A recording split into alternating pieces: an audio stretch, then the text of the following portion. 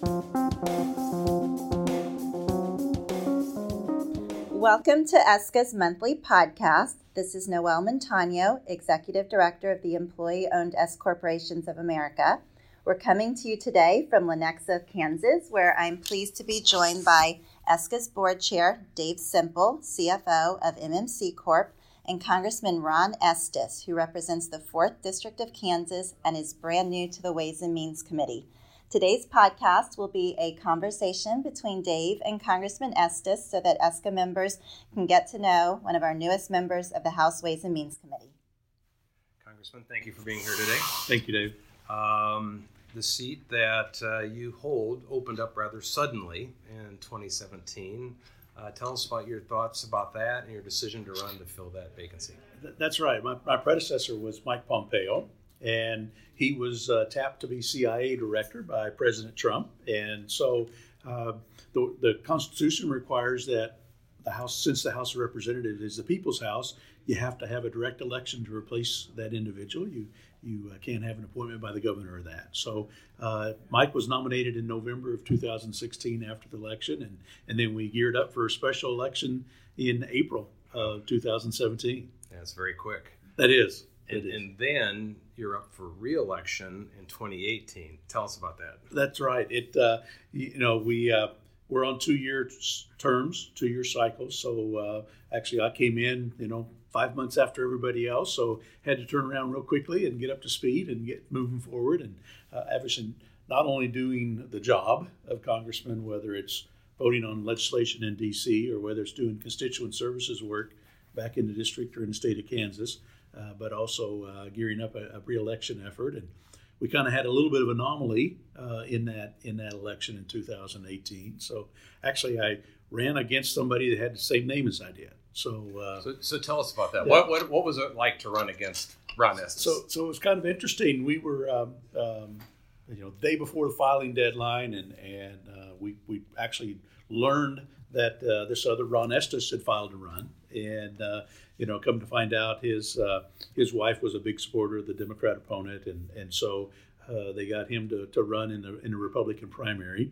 And Kansas law actually has an issue or a way to address this situation dating back from 1970s. I don't know if that had happened before or what, but or at least the threat of it had happened. And so they allow you to have a title if your names are similar. So I was listed on the ballot as Rep. Ron Estes. He was listed on the ballot as Ron M. Estes. Okay. And so our campaign messaging was that, the M's for misleading, vote for Rep. Ron Estes if you want to elect me. And so that's kind of the pitch you go through during the political campaign. Yeah, very, very interesting. So you are now on the very powerful House Ways and Means Committee. What motivated you, and how did you navigate your way to get onto that powerful committee? That's right. It is one of the better committees in Congress, just from the standpoint of the breadth of things that it addresses. I mean, we deal with tax issues, we deal with trade issues, most healthcare issues as well. Also, retirement savings, and all of those things are so important for not just the state of Kansas, but the country. And so I wanted to be involved in helping work to solve some of those problems. Wanted to leverage my experience in the private sector in terms of looking at solving problems and coming up with solutions. And I have an engineering background, and so that's kind of the driver there from that standpoint. I was serving as Kansas State Treasurer when I was elected to Congress. So some of those issues, taxes, trade, good economic growth, pension savings was issues that already had familiarity with and had been working on for several years. So what have been some of your more interesting moments on that committee so far? It's really, the session's gotten off fairly slow from that standpoint. But one of the things that the committee has a reputation of is that Republicans and Democrats tend to work together on the committee to solve problems. You don't have as many political gamesmanship in the committee as you do some of the other committees. And it's thoughtful, deliberative folks that want to be on the committee to help address some of these issues. So even though we've started to try to work on how do we work together, how do we come up with solutions for some of the problems, unfortunately the politics, the whole political climate's affecting that a little bit, keeping us from actually getting some of the things done that we've passed out a committee. But once they've hit the floor, then they got caught up in some of the politics there. And so that's been a little bit of frustrating of how do we solve those problems that the majority of us think we need to do, majority Republican, majority Democrats, but then also how do we sort through this political minefield, if you will. Congressman, you know that we're an ESOP company, and Kansas has a long history of strong ESOP supporters with Pat Roberts and Lynn Jenkins and other. So what resonates with you regarding employee ownership? Yeah.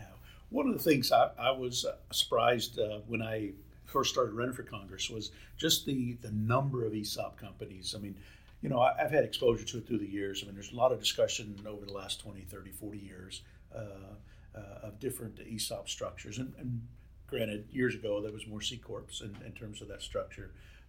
But when you look at employees having the pride of ownership and what they do in their work, what they do in delivering results for their company is a huge thing. But then also retirement savings. I mean, that's a piece that, I saw it, saw for myself personally in terms of what I do for myself and my family, but also, as Kansas State Treasurer, saw it from the being involved in the pension and some of the issues dealing with retirement savings and making sure that people have an option that as they work through their entire career, that they can save for their retirement, knowing that they want to have a good, healthy retirement and happy retirement as well as a good career. All right, great. Well, Congressman, thank you for your time today. Well, thank you. I appreciate the opportunity. Thank you, Dave and Congressman Estes, and thank you for listening to this month's edition of the ESCA podcast.